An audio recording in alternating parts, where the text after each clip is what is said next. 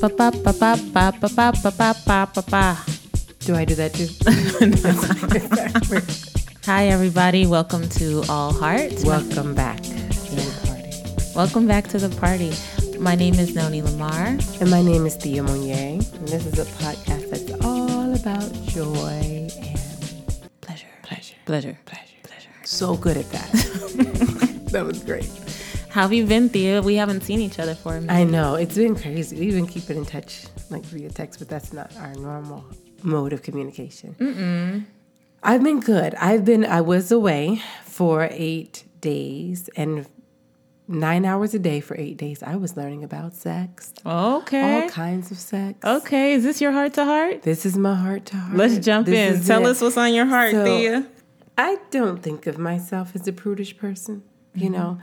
And it was a lot of porn, right? It was a lot of porn. And, you know, there's this thing they call like a sexual attitude reassessment. And it's kind of like boot camp for sex educators and sex therapists where they're like, just like running drills. It's like, watch this porn. How do you feel about that? How do you feel about that? Tell us how you feel. Are you uncomfortable? Do you like that? Deal with that. Deal with your bias. And it's like, it's literally like that for 3 days straight, and I didn't know that that's what that was. Wait, hold on a second. I need to rewind. So you just watch porn like in a whole room full of people watching porn together? Boom, right? And then let's be specific, right? Like, because we all got porn taste, right? We all got porn appetites. There's a wide selection. Those of us who have ventured to the websites know, like, there's categories to this shit. Right. And you may venture towards a certain category, but you don't get a choice. You don't get to choose the category. You don't even choose the video you would choose in that category. So then I'm like, okay, I'm trying to deal with my bias, because maybe I'm biased about this, but then, or is it that I just wouldn't have clicked on this particular video, right? Mm-hmm. Maybe I needed something a little different. I don't know. I mean, by the end of it, by day 2, I went back to my hotel room, grabbed some popcorn and chocolate, and climbed in the bed like a traumatized child. Like I was like, am I supposed to do this? Like, okay, am I supposed to do this? You know I have a lot of questions. Yes. So, okay, I don't even know if we're going to have time for what's on my heart because I have so many different things. Like I can't believe you didn't mention this until now. No. Okay, so what's something that you watched that you were like, I can't deal? How many people were in the room? I have so many questions. So many questions. So there was like 25 of us in the room. Okay. And it was a broad-ass range, right? So you have, like, your gender queer, different color hair, white chicks. You got your elderly population represented from small southern towns. Okay. There was people from, like, really close, tight-knit religious communities. There were people from different countries. It was a wider range, right? So because there's not a lot of these programs. And this one, I mean, I have to say, is pretty broad in looking at sex as a holistic thing, not as like just the biological aspects of it or just the sociological aspects of it. So that's dope. Mm-hmm. But I just didn't mentally prepare. I didn't know what I was walking into for these first 3 days. The remaining 5 days were more like specific instruction on male-female sexual dysfunction, BDSM, kink, pleasure. It was great. It's great. Mm-hmm. But these first 3 days, it was meant to like shock you, make you uncomfortable, and then like have you deal with it. And it was kind of done in a way that was like, I don't understand. Like, why are you fucking with me like this? Like, the video, I won't say disturbing, but the video that, like, continues to impact me. There was a video, and I think we're talking about silver sex, like over 65, right? Okay. So that, I think, was supposed to be the focus. However, the way this video was constructed, there were so many distractions, right? So it was an older Asian man, right? Okay. And the woman seemed to be, like, covering her eyes. He was holding her in this weird position. He was participating and directing, you know, the cameraman who at one point like went through their kitchen and I could see like all the snacks on their counter. Wait. Right. Wait, hold up. So was it amateur? Yes, there was a lot of amateur stuff. No, it was just what I'm saying. Were they pornographic actors and actresses? No, there were a lot of them were amateur. Okay, all right. So you know, anything. I wish everyone could see the look she has in her eyes right now. It's one of because of he disturbance. Did this move, right? He did this move that I can't get out of my head. Like he just kind of rocked side to side. It was like this, like And that was his move, you know what I'm saying? And I remember it came up in the discussion. People were like, he was trying new things. And I was like, there was the one video that I can say afterwards I had a completely judgmental face. Because I just felt, why did you make me do that? I don't understand. It was what does this have to do with anything? Okay, were there any videos you saw that turned you on and, okay, so you wished you were alone? Thing, right? For sure, right? So this was the other thing. Because I would be like, yo, I'm getting turned on. No, for sure. And there were people, for anonymity's sake, this is my comrades, can't say as much, but there were people who would like surprise you in the room, like the ones you would think would be the most like uncomfortable would be like, I could watch more. And I was like, I can't. Like, I literally can't. I haven't watched porn since I got back. Were you a weekly porn watcher? Like, do you think it's ruined your pornography relationship? I just that man's move, his signature move, Noni. And then it was crazy. Was like I kept seeing like older Asian men, and then I would think of that move. It was just like, So you've created a bias. Is that what you're telling us here? I don't know if it's more like a phobia. No, it's more like a little bit of a fear. I want to apologize to all of our older Asian male listeners. It's not them personally. It's this one guy doing this one move. And it's kind of like when a song gets stuck in your head and you can't tell what the song is. And you can't get it out. That's that dance. It's the dance. If I show you the move, you know what? We're going to do a boomerang of the move and then like post it, and then people will know exactly what I'm talking about. And you ask me if you get that out of your head. And then especially if like the woman could be under duress, like we didn't know why she was there. So what was the woman doing while he was doing the move? Like she seemed like she was trying to cover her face. Like maybe I don't know. We had questions about consent. Like there was just like a million questions. We were overthinkers clearly. But to the arousal question, yes, right? Like there was arousal. So that was the weirdest part for me was like it would make me think of my husband, and then I'm like, oh, but there's like 25 people here. And then it got really like weird, and it didn't even matter the type of sex or the who the people were. It was just like arousal stuff. It was an intense 8 days. So by the end, were the arousals going away? There were classes that were more clinical than others, so that it wouldn't happen much in those classes. And there were classes where it was arousal, but it was like more curiosity, like, ooh, yes, let me take note of that. I got to try that. It was somewhere more like that, because we watched less of the intense videos as we went throughout the program. It was mainly those first 3 days that we watched those. But it was just also really fascinating to be like in a room full of so many different types of people and to see like, God, sex is actually the thing that could bring America together. I mean, literally everybody in this room should have had beef with each other, right? And here we are. And I was thinking, Noni and I are onto something right now, because here we are all watching porn together, all with questions about BDSM and kink and all these different things. And everybody in here could not be more different. And everybody here is like really appreciating each other's contribution. It's amazing. It was like the America of the future. Were you the only black woman there? That would be my fear, because the town was very white. But no, there were 2 other women there that identified as black women, which I was just very grateful for. Okay. As soon as I saw them when I walked in the room, I was like, yes. But I was also very surprised because, I have had some white issues, especially after this last election, especially with like just trust and like, and I was able to even like have those conversations with people. They're like, usually I wouldn't fuck with you.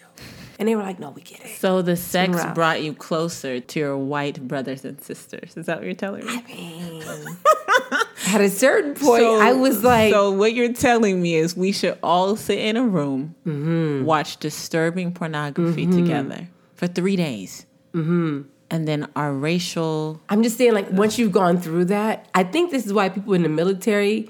end up having a lot of multi-race. They were like, it's not about color, because they go through this other experience together. It was a trauma. There was some. I think we all had some traumatic moments, but even more, it also was like, God, you got to be really vulnerable to be here. Like, you have to be really vulnerable. And then that made you interested in the person. Like, well, what's your story? Like, why did you come here? And everybody had a different intention for what they wanted to take and bring back to people in their spaces that they felt they didn't have, or people who they knew that were shamed, or in their communities that were shamed, or in their small towns. And they wanted to be the voice and the point of access for these people to get information that make them feel good about pleasure and feel good about their sexual appetite and sexual habits. So that was really dope, and in order to do that, you have to allow people to be individuals. And I think that's what ends up happening, after we got through those first 3 days. We all walked out there the first couple of days like, what the fuck is happening? Like, what is happening? So what is your reason that you wanted to be a sex therapist? I found that, like any other modality I was trying to check out or like look into in terms of psychotherapy, always ended up being like white supremacist. It always ended up being something that was a white model, or it was originally indigenous model that white people co-opted, called science, and then tried to sell back to people of color, which I was like, that shit's not good. So, and then the model was not inclusive after that. So I was like, I'm just not going to do this. This is a waste of my time. I'm not going to use it, because if I'm not doing anything that's not inclusive of all kinds of people. And came across Esther Perel. I think we've talked about her before, and her work was so inclusive. I could see myself using it with so many people. And it looks at like culture and cultural influences on sexuality and all these different things. And so I found a path that was inclusive to begin with, but also I'm really long-term interested in taking this idea of sexual energy as not just in its physical form, but okay, I had my first double with extra cheese in over a year from In-N-Out, because I have not been doing that. Yeah, you've been on the vegan train. It was National Cheeseburger Day. Okay. And I was just like, I'm be honest, it's just a lot of shame that comes with veganism. It's just a lot of fucking shame. Like, it's just like a lot of shame. And so I was just like, today my family's excited about National Cheeseburger Day, and I'm gonna have a cheeseburger, and I'm gonna go hard, because I probably won't have another one for a very long time. So I did, and that first bite qualifies as orgasmic. Oh, it does. But I want people to recognize that as sexual energy, like the pleasure and the enjoyment and the feeling that you get and the sensations, and particularly people of color, particularly Black women, that there's been this dissociation from the body historically, because it feels safer sometimes to be outside of this Black body than it does to be in it. But if we can teach pleasure outside of a physical form, we can, I think, integrate them back into the physical form of pleasure. And that's kind of my goal, like to help them be able to sit within their own body and experience pleasure. Because I feel like that's a big fuck you to anybody trying to take away our freedom. Is like, if I can enjoy this body, then fuck you, And it's a way of, like, to me, re-looking at how we heal trauma, healing trauma with joy. It's been proven through neuroscience that joy recreates pathways in the brain that have been damaged by trauma. Joy does that. And so I feel like the same thing can happen for the body. That's great. Yeah. I'm going to share my heart to heart. Yes. I'm actually going to talk about something different than we discussed. Okay. But you reminded me of something that I've been doing that's really joyful recently. So I've been working on a record. I really love this whole process. It's like the moment, I think we've met up a couple times. We had a couple sessions, and right now the music is just sounding really good. But the last time I went over there, I'm working with a woman. Like, I wanted to actually have a female producer. Yes. And I reached out to one of my favorite musicians and asked her if she would be down to produce me. I slid in her DMs. It was great.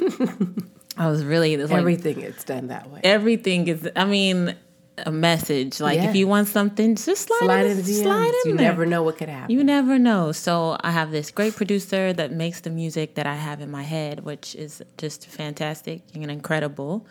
But I went over there, and she was like, I was like, how's it been going with you? Have you been, what have you been working on? She's like, oh, let me show you. And she goes and she takes out this karaoke mic. Now, it's a karaoke mic that has a speaker inside and a Bluetooth. And then she just was like, name a song. And then I just named Luther Vandross, Never Too Much. And then she just pressed play. And then I just started singing it into this microphone. And all of a sudden, I had been having such a heavy few weeks. And all that stuff just Went started away. just Never just too much, melting never too much, never too away. I mean, and then I was like, I need my own. And so then I went Did you home. get one? Of course. And then I went and I bought one, $30 on Amazon. And it got to my house and I was like, is it really going to be like that moment? Yes, it was that and more. Oh, my like goodness. I was making oatmeal and I was singing Stevie Wonder. Yes. I was like cleaning the house, but with one hand I was singing Janet Jackson. Yes.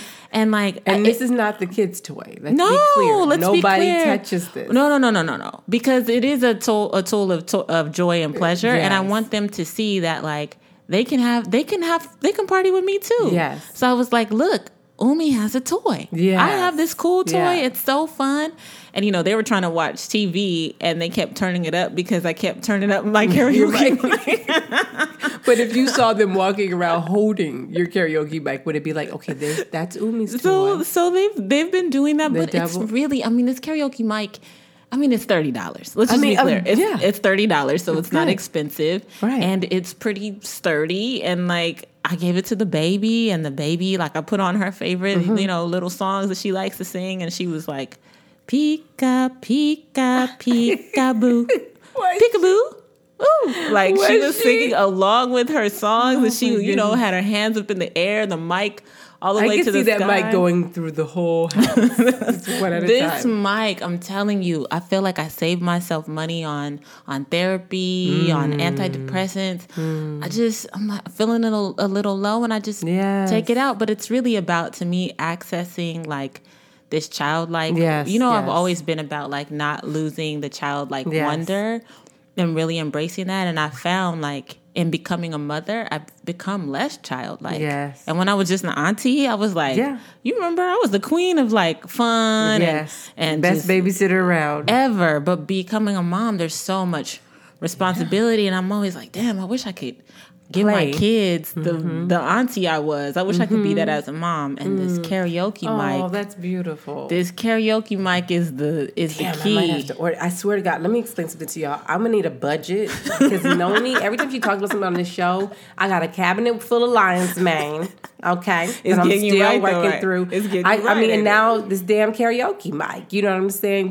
We need sponsors because this shit, your shit when you endorse stuff, it really does sell. So even if it's just to me, even if I'm the only bitch buying it, it's the truth. Look, this karaoke mic will get you right. You can get it. You can get it in God rose damn it, just gold. the way you say it makes me. What? You can get it in rose gold? You can get it in rose gold. I got mine in silver. No, but we're a rose gold house for sure. Talani's gonna want a rose gold one. And it's got me just so into singing. And I'm gonna wrap up with this. The other thing that I've been just like really, really, really obsessed with for 3 days is the Bobby Brown story. But then that led me to the Whitney documentary. I just feel like, I know like Black Twitter was all about the Bobby Brown story, and I know lots of people were consuming it, but I just want to say it's not fair to only listen to one side of the story. No, it's not. Because I watched the Bobby Brown story and I started being like, I thought I loved Whitney. I know. Did you see it? I haven't seen the Whitney doc yet. I haven't But you seen the either. Bobby? Not yet. You gotta watch it. And I like good filmmaking, and this isn't it. Okay. I was gonna. Okay. It isn't it, but it's wild. captivating. It's wildly entertaining. Yeah. It's phenomenally. Isn't that Bobby? Wildly, and like Bobby was like watching. Yes. He was like watching a train car wreck that accident. never actually. It would just never hit. It was like always about to hit. But you it's so complicated, and I feel like when we talk about relationships and stuff, like we don't see like this is a real layers. Black relationship. Yeah. It's so many layers. She was so hood. She was. She got him on drugs. She was. Like, but Bobby got Did she so get him on many. drugs? She did. He never did drugs before he met. He was an alcoholic. And then there was Robin, wasn't? Yeah, I mean, he whole had thing so with many baby mamas. He had so many kids. There was so much going on. But when you watch the Whitney story, and you really see like she was queer. Yes, that piece.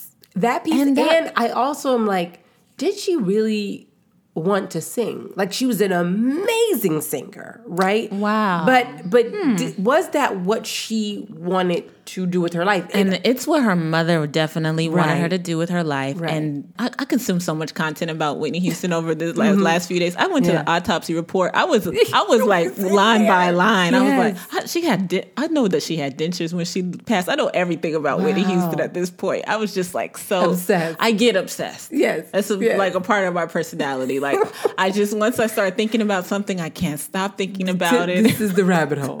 This is the rabbit hole. Once it was like 3 a.m. I was reading that autopsy report and I was like, you should stop. Yeah. This is why you don't When sleep. you get to autopsy reports, it's a good place to back the fuck up. But I don't know if I think she wanted to sing. She loved it, but she didn't want to be famous. No, I don't. No, she didn't. Not like that. Even and her probably wanted to singing was sing in effortless. Like she was hitting the high note, and her mouth. Now some folks, you see veins and everything. It was effortless, but That's the part that really got me, Thea, is with all how great she was literally a genius, a vocal genius. Yeah.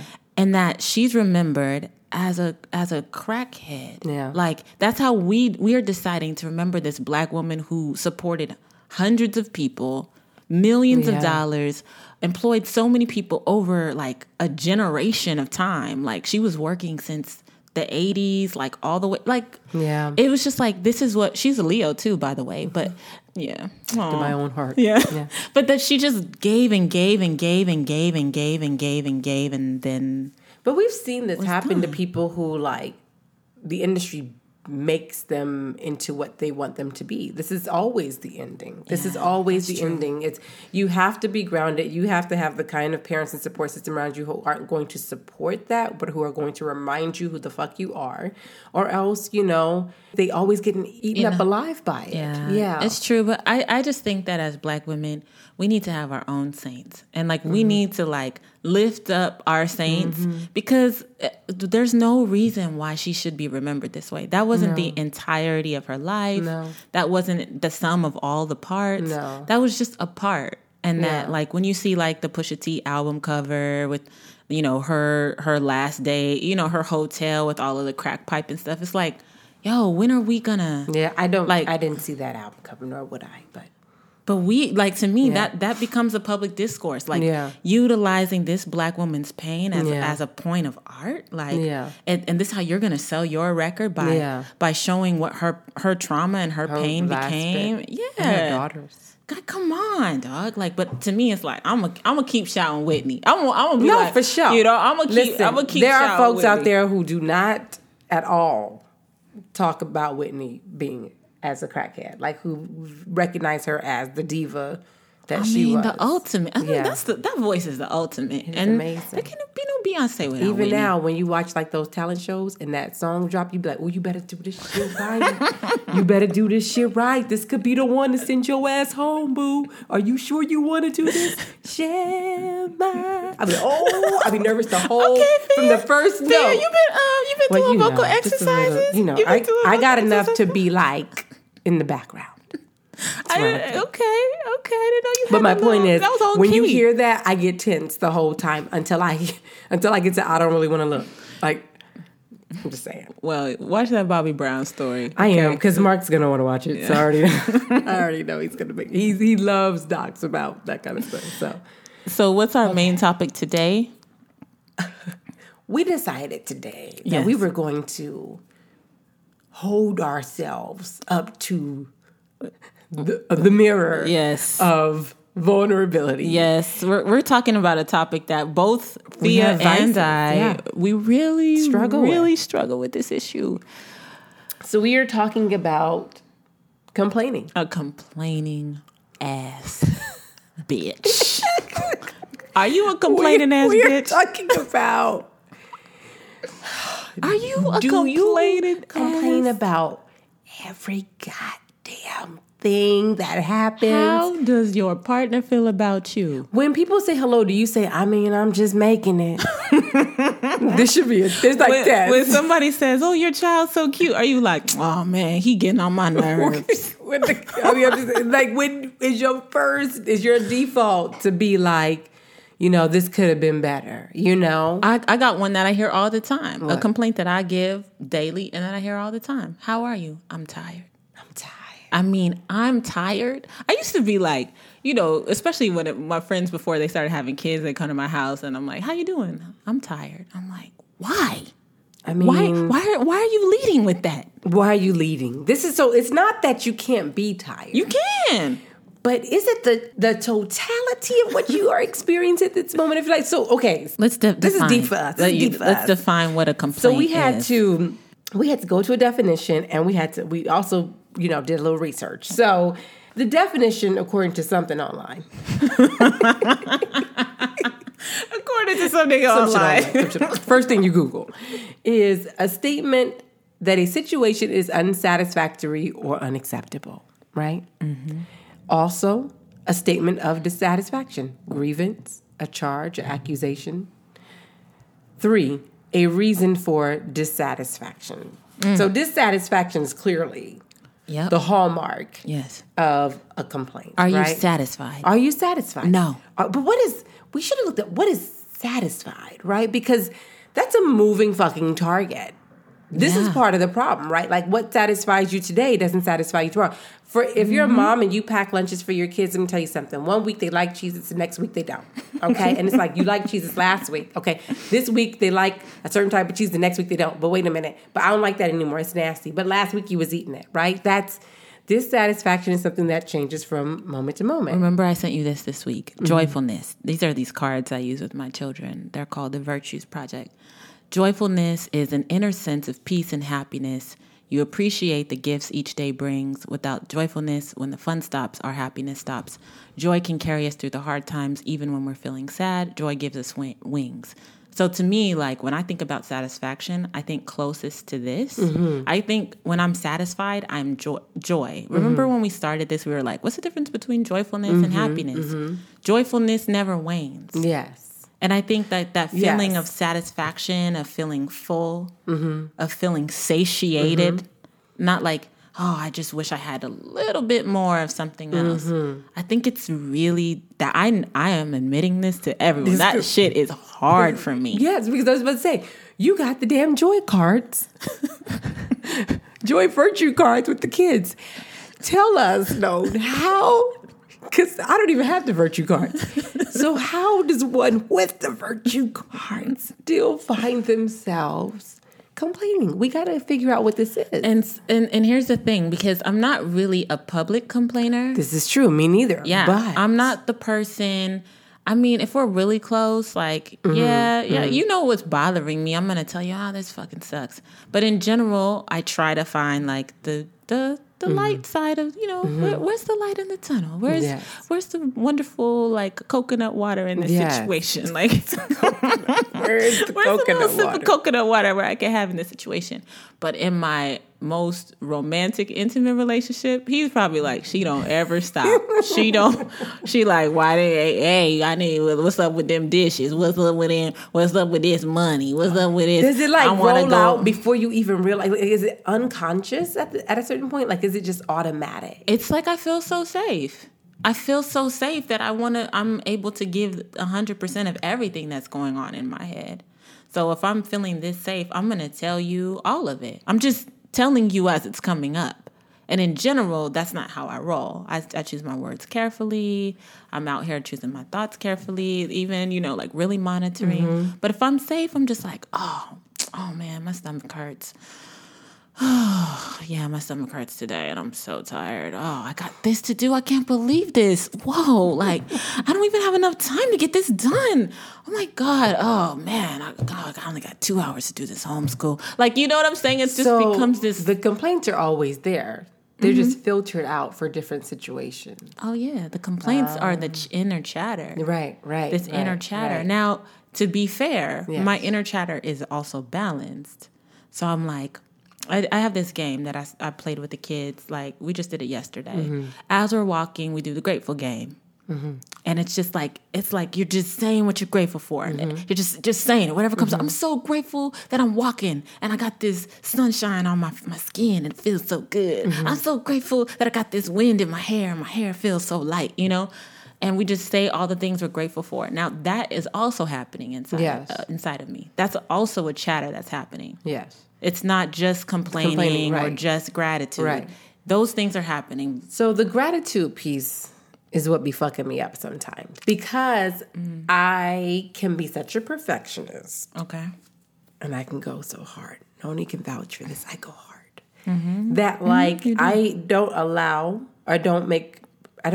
permission for gratitude and complaint to coexist. So like if I don't give myself permission to complain. And I think, yes, we're talking about complaining, but you know, there's different types of complaining. Like there's some people that's like literally all they do. Oh my God. Like a curmudgeon. You call them, a curmudgeon. And every time you call them, you just genuinely want them to answer one day and say, everything's fucking great. It's amazing. There's an amazing day. And that never happens. Yeah. There's always some shit wrong.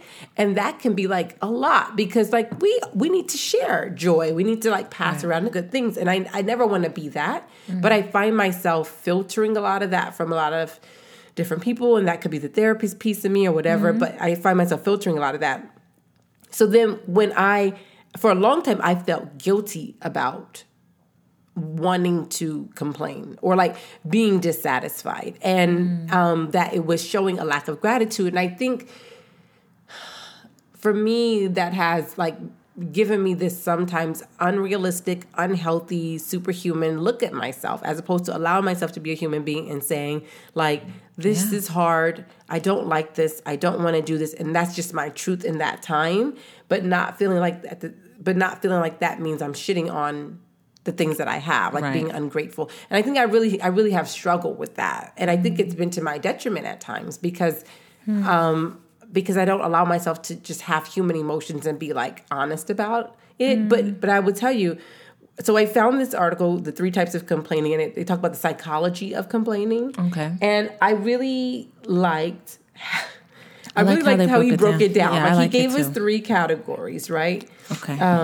And he talked about complaint threshold. So everybody has their personal complaint threshold. So that's a good thing I learned, right? Like, so it's okay if I'm feeling this way and this is my truth in this moment. But, you know, if it's the next day and I'm still complaining about this, that's probably problematic, right? So having these, like, I guess, complaining moments, but not like a lifestyle of complaining. It's interesting because I read that threshold piece as differently. I read it as, what is a threshold you reach where you have to complain? Okay. Like where do you get in? When is it too much? Where you're like, when you're getting bad service and you don't really want to say anything, and then you're just like, it's kind of like that. By the time if somebody throws the plate down, like just shoves the plate, here you go, and like walks away, then you're like, what the fuck is this? Yeah. No, especially with outer things. Like how much shit do you take from somebody before you say something? Then see, to me, that's not a complaint. That's checking people. Now, maybe I should think about... Because I have a really, really big threshold for that. For that? Yeah. What if they bring you the wrong watermelon from Instacart? I don't know. Look, that's different. That's different. But I'm talking about, like, I can take a lot of disrespect. Like, I really can. Because I'm always thinking about, like, okay, well, this person is dealing with this. I'm usually have my empathetic or compassionate hat so on. You kind of rationalize or justify the behavior. Yeah, you gotta go really far. Like you used to have to go really far for me, but now I see you going up the block, and I know you're gonna turn that corner, and I'm gonna be like, let me tell you something before you hit that corner. You don't want to hit that corner. Not with me. That now my Leo is more. Yeah. That was when my Aquarius rising was more present. But so they broke it down into 3 categories. We have the chronic complainers. Yes. They have a tendency to ruminate on problems and to focus on setbacks over progress. And then he talked about how research suggests that making a habit of complaining, and I believe this, can rewire the brain so that those particular thinking orientations become ingrained. Now, as a therapist, I'm going to tell you that's absolutely true. One of the reasons, as a person who watches Curb Your Enthusiasm, that's absolutely true. Like Larry David complains the whole time. Yeah, and I love it. And I sit in sessions, and one of the things people always ask me, how do you know if people are telling the truth? And for me, it doesn't matter if they're telling the truth. It's how they tell the story that tells me what's going on. So if the person is framing the story in a way that they're always the victim of something, or if they're framing the story in a way that they're always powerless in a situation, or in a way that it's always someone else's fault, then that tells me what I need to work on with that person, right? So like I'm with really complainers, I'm really wary of that. Yeah, with complainers, even when you toss out really reasonable solutions, really easy things, they will find something wrong with it. You'll be like, okay, well, why don't you just take a walk for 15 minutes a day? I can't walk. My street is unsafe. Okay, well, we have a gym here on campus. Maybe you could do the treadmill. I get out of class too late. Like every single thing you say, they got. And I really think over time, the brain develops by pattern, and the thought that our brains are all the way developed by 3 is not true. They're continuously developing through new experiences. So if we're constantly experiencing or feeding our brain complaints, what's happening is it really can't see solution. After a while, it doesn't even seek it. You know what I'm saying? Absolutely. Well, to me, I function on metaphysical. So, to me, that's the subconscious mind. Like, I think it's so important to surround yourself with people that will put up that mirror and say, like, hey, Noan, you've been like just really just complaining for like a whole week. Like, what's going on with you? Yeah. Like, and then you're really able to see, like, what are you telling yourself? Like, what are you telling your subconscious mind is the truth? Yeah. What am I starting to believe is the truth? If I'm always saying I'm tired, like, I had to get that. I really worked on that for a long time because I was like, damn, I'm always tired. Yeah. Well, you're always saying you're tired. You're always like, saying you're tired. Are you energetic? Like, to me, the solution for a lot of complaining is affirmation. Like, what am I affirming into my life? What am I stating is true? Yes. Like, what are these words that I'm telling myself is true? And I believe in faking it till you make it. Like, yes, because what you're complaining about is also what you're focusing on. So you're just not seeing the other things that are there. But it doesn't mean those things aren't there. It just means that these are the things you're focused on the most. It's highly associated with anxiety as well. You don't see this as much with depression. I see it more with anxiety. People who are like finding something wrong with things or hypercritical. It's usually more so in the makeup of that. You can see it with depression somewhat, but I think the actual complaining, it's a lack of motivation more so in depression than it is like active complaining. But I did identify with the second version, venters. okay. Venting is expressing emotional dissatisfaction. It turns out that people who vent have an agenda, and that agenda is they want to be validated in their dissatisfaction. They want somebody to say, it's okay to be dissatisfied about this. You're right. You do work hard. You should be doing better. I am a venter. First of all, venters hold it in. Okay. We don't give ourselves human moments to be like, this shit sucks. We don't do that. We don't allow that because we're always positive, go, go, go. So then when it comes out, it's like, I just need to say this for a minute. And it all comes out. And then what does the other person say?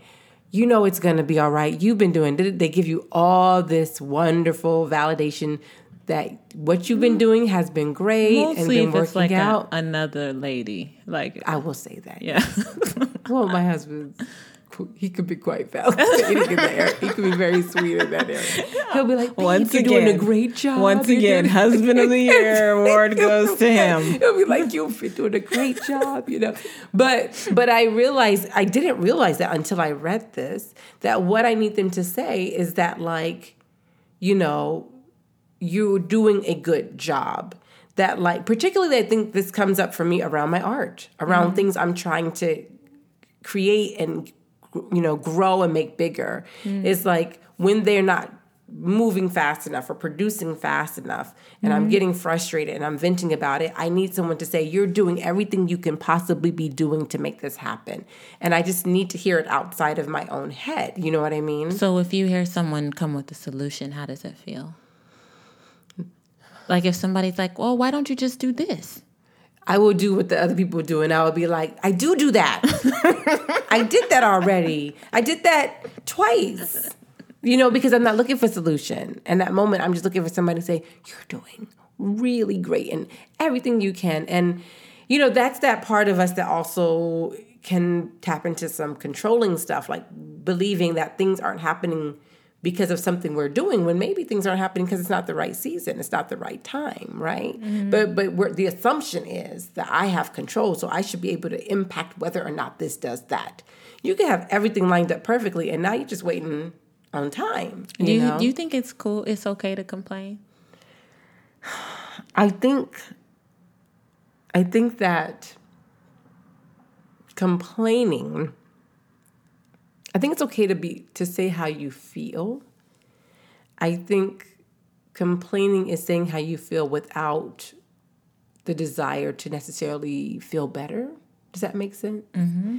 Like complaining is a negative space. At the end of the day, it's a space of woe is me and self-pity and a lot of things like that. But how do we get up without, Abraham Hicks talks about like this like kind of cycle of emotions. Like, but you have to like go from the bottom up to the top. Yeah.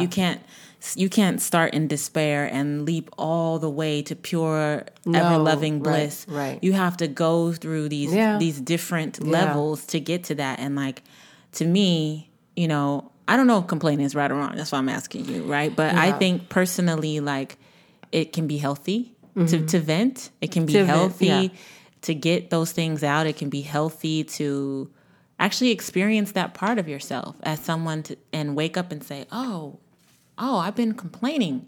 Like, what other kind of way do I want to be? What other kind of person do I want to be? He mentions, I think it's called constructive complaining or something. Instrumental complaining. So, yes, clearly there's a positive way to complain. But one of the things he says about the first two are that they they usually bring people down. They make the other person around you's mood shift too. Like, it's like, they usually are more so downers. And so he talks about instrumental complaining, which is complaining that's meant to be solution-oriented, strategic, and compassionate, So, like... I just thought of something. I had this friend that used to say, like, when I would be complaining too much, she was like, save it for your diary.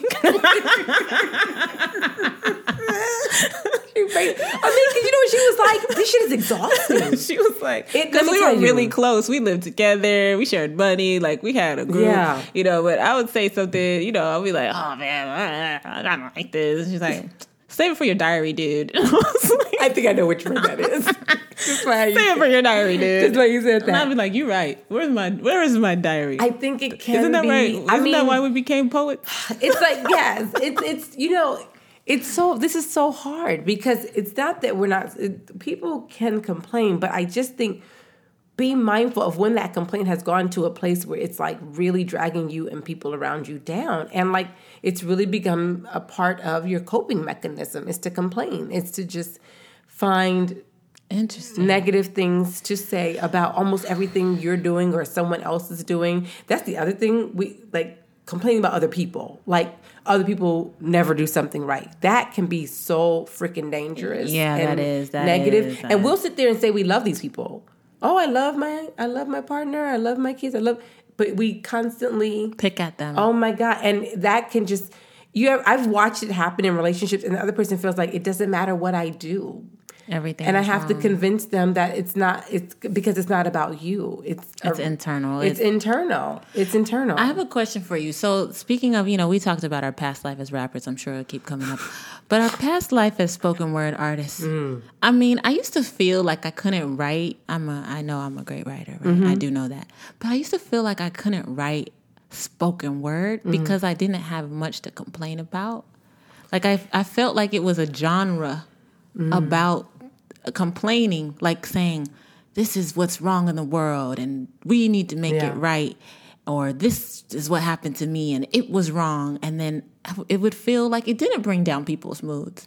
It felt like it actually made people feel validated and connected. Yeah. And people were connecting around their pain bodies, I mean, the blues.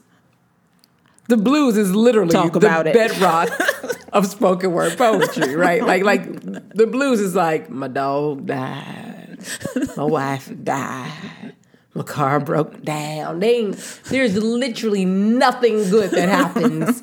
The blues is literally lyrical complaints, lyrical complaining. So I mean, spoken word did not necessarily create that. But I think spoken word was considered like this really from the ground up, especially in the wake of, hip hop going more commercial. It was a way to preserve some of that authentic voice. I think Woman to Woman is like my closest to that. Yeah. And it's my most popular. So go figure. Folks like shit that like is like calling out and complaining, but also relatable. You know, people don't like to feel like misery loves company. People don't like to feel like they're the only ones feeling a certain type of way. So I'm kind of providing a solution. Like if you tend to be a complainer, you might just want to write some poems, little songs, or hang with other complainers. And I bet you won't want to do that shit long. Like, because you'll be like, God, why am I so exhausted? Like, what's going on? The energy is transferred. That did change. I did really change that in my life. When I realized I was complaining a lot, all the time, actually, I shifted who I was around. Your people. Yeah. And then it becomes really hard to be around complaining because everything can't be that bad all the time. I give myself sometimes, this is another strategy that I try to use. Like yesterday, I had a moment of complaining. Okay. And I was emotional and I was in my feelings. And, you know, in my spiritual practice, there's things I do immediately when I feel that way. But also, I realized, like, okay, you got to the end of the day with this shit. Like, I give myself a cap. Me too. You got to the end of the day with this shit. Okay? And tomorrow, you already know you're going to do what you got to do and make this better or make whatever. And you know that. So we're not going to pretend into tomorrow that you're the victim of a circumstance. You can feel how you feel about it today. But I give myself a cap. And I also tried not to not to impact the other people around me with it. You know, I will communicate if I don't want to negatively impact. I'll say like I'm in a space and whatever, and you know, I'll work through it. So you go more internal. I do tend to go more internal. You're like, I'm dealing with something right now. I'm not ready to process it yet because I'm not in a positive place. And I don't want to spread that. Or if I get stuck in there and I know I need to, then I will call like one or two people to just help me get out. And just like, can you see this with new eyes for me? You know, because right now I can't. So can you see this with new eyes for me?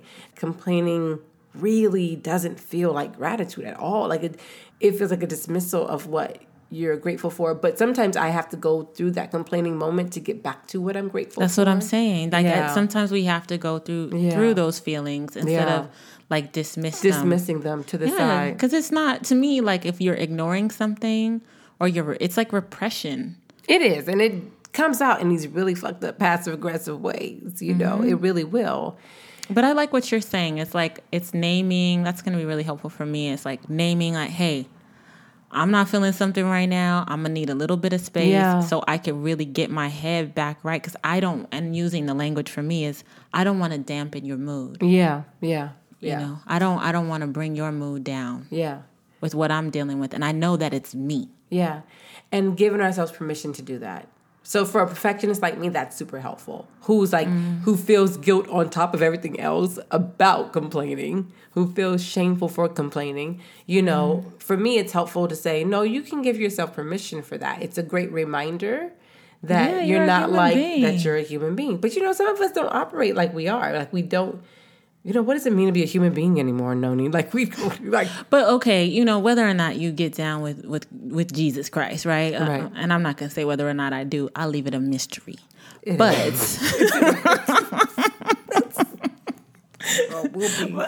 we will be gnawing our teeth in angst trying to figure that one out. But there's this one story, you know, where Jesus goes by this fig tree. Oh, the Bible has great stories. He goes by you ever want to meet is in the Bible. But he goes by this fig tree, and the fig tree wasn't producing any fruit, and he cursed the fig tree. And then he came back and he felt bad, like oh, Christ did something bad, like and he felt remorse. But I always think about that because like that was like complaining. That was like him being a human being. I mean, he tossed over tables in the temples. If we want to, that was righteous anger. That was right. That was right. That these are the moments that we're like, he wanted something to eat. And it wasn't nothing on the tree, and he was like, "This fucking tree, you whack ass tree, I'm cursing you." And then came back and realized, "My bad, it wasn't your fault. Yeah, not the right season. Yeah, I should have checked. It ain't even close to September. It ain't even close to September. Look. And so to me, like that, those kind of stories always make me feel like that. It to me, they're like symbolic stories of allow yourself the journey of like going through it. And you can always repair. Being wrong, going into repair, asking for forgiveness. Yeah.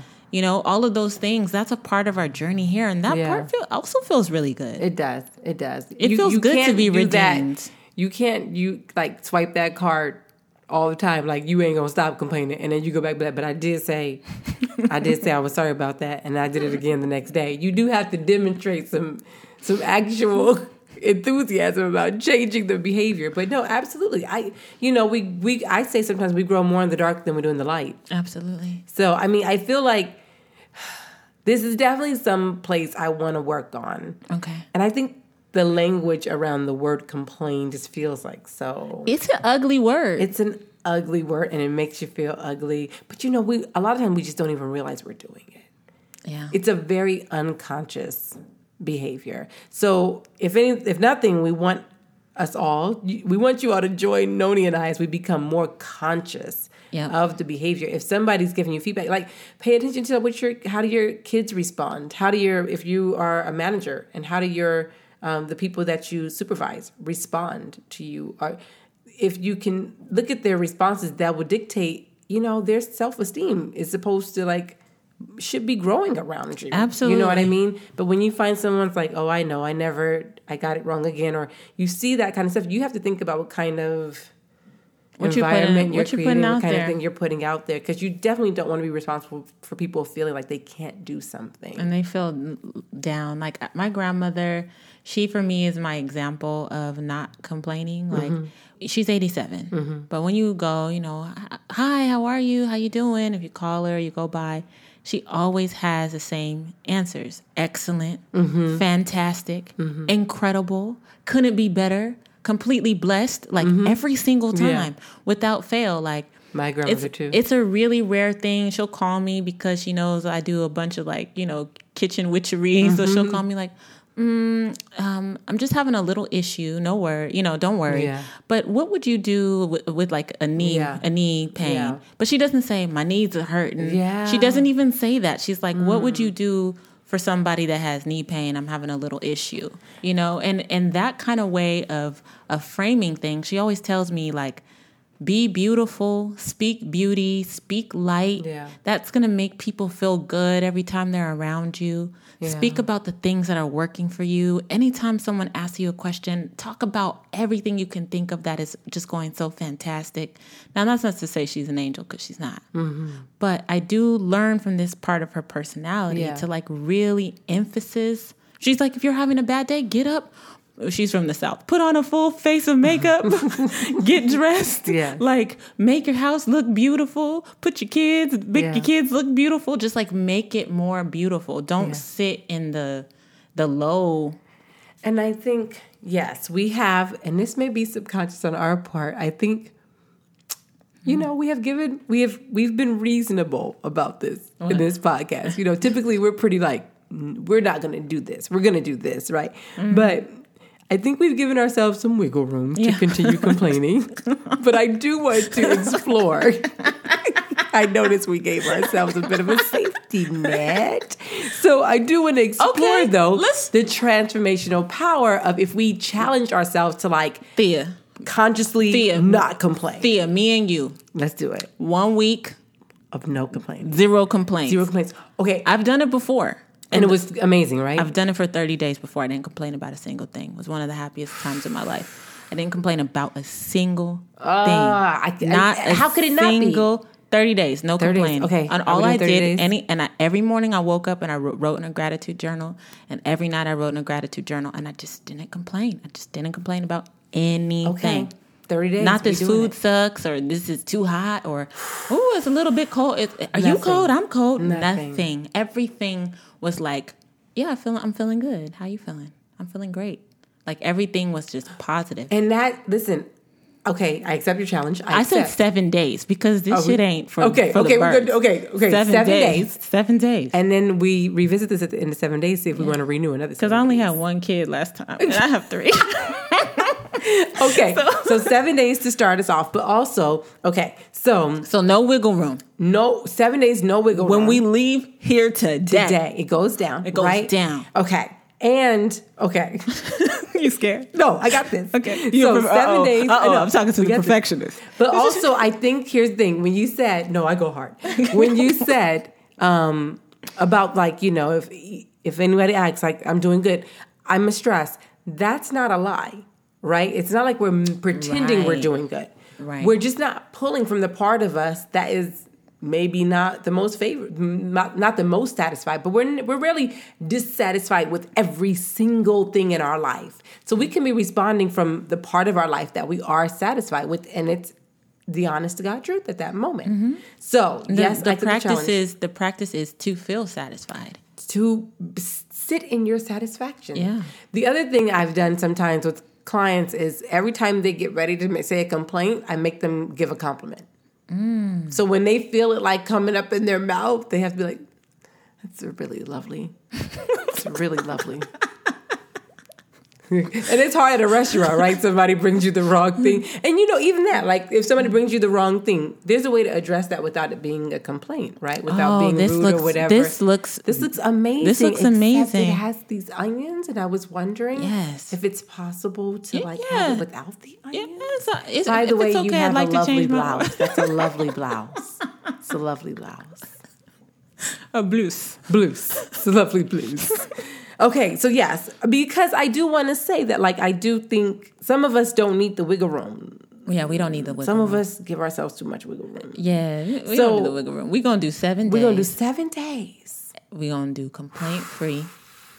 We'll be accountability partners via text. You can FaceTime me if you need to. If your husband isn't being his normal best husband in the world. Best husband in the world. So there's flare-ups. There are flare-ups every now and then. Oh, it's so funny because I was sharing with a friend. We caught her in a moment of like her husband was trying to be like really like emotionally vulnerable, like saying stuff, and she was like, basically, I ain't got time for that. The timing was poor. It was poor, and it was like, but he was trying, but like the social skills, it was just some stuff. Okay, and so we were like, yeah, that was rough. But what I've learned to do is like when my husband's like seems like he needs a little something, I used to be like, what is going on? Like, why is he doing? Now I just go over there and I give him a hug and I'm like, I miss you too. Aww. That's it. Like, just give a little bit of love in that moment. And I think maybe that could even work if you see somebody complaining. Just, can I give you this hug? Because just take this. Just take all this. And then go tell it to your diary. What's the line? Write it in your diary. Write it in your diary. Write it in your diary. All I got for you is this hug, because I damn sure can't sit here and gobble up all. You know where people put it? On Facebook. On Facebook. Okay, or let me order you a karaoke mic. Maybe let's put it in the mic. Words from the heart. We're gonna finish it up. I'm gonna do my words from the heart. Mm-hmm. Interrupt your disappointment, your apathy, your cynicism, your pettiness with practices of complete, unabashed joy. Sing. Karaoke. Dance. Do a cartwheel. Blow some bubbles. For real, just be a kid. Mm. If you're feeling petty, you're feeling gross, you're complaining a lot, take a break and do something. Just do something out of this world, out of adulthood, out of seriousness, out of perfectionism. Go get you a karaoke mic. Yes. And just put on Prince and When Doves Cry. And just let it out. Just let it all out. Just let it out. My words from the heart are, I'm going to issue the challenge. Maybe not the 7-day challenge that Noni and I are doing. We go hard.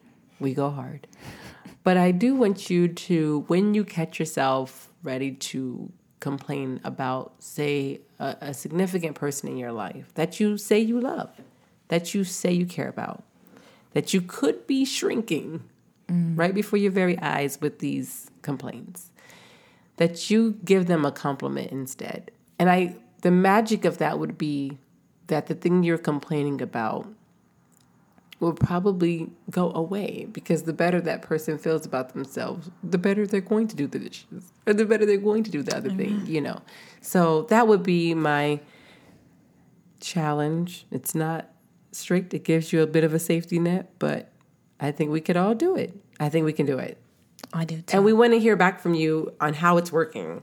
So please, find us on Instagram and post, and you can let us know slide in our DMs. Yeah, slide in our DMs. Slide. All Heart Podcast. And that way we know how it's working for you. And we'd love to share that on the show.